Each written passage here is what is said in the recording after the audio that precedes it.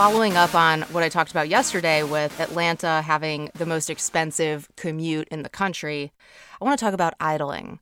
So, this is not just another environmentally geared flash briefing from me, but it has to do with marketing. So, I don't know if you guys are aware, but idling is actually one of the leading causes of pollution. It's not just the fact that cars drive around, it's that they idle at places like the drive-through or sitting in traffic or going to the ATM.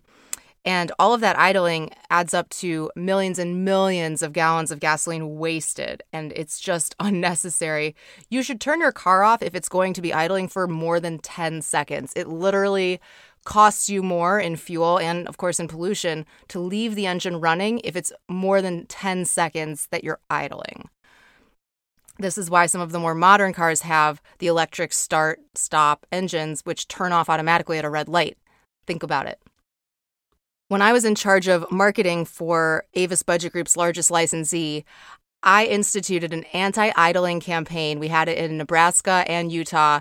It was the first of its kind in the entire car rental industry, and it was part of the I Turn It Off initiative. It's hashtag I Turn It Off. I took that and I went to the people at I Turn It Off and I said, what can we do as a car rental company to help this effort to reduce idling?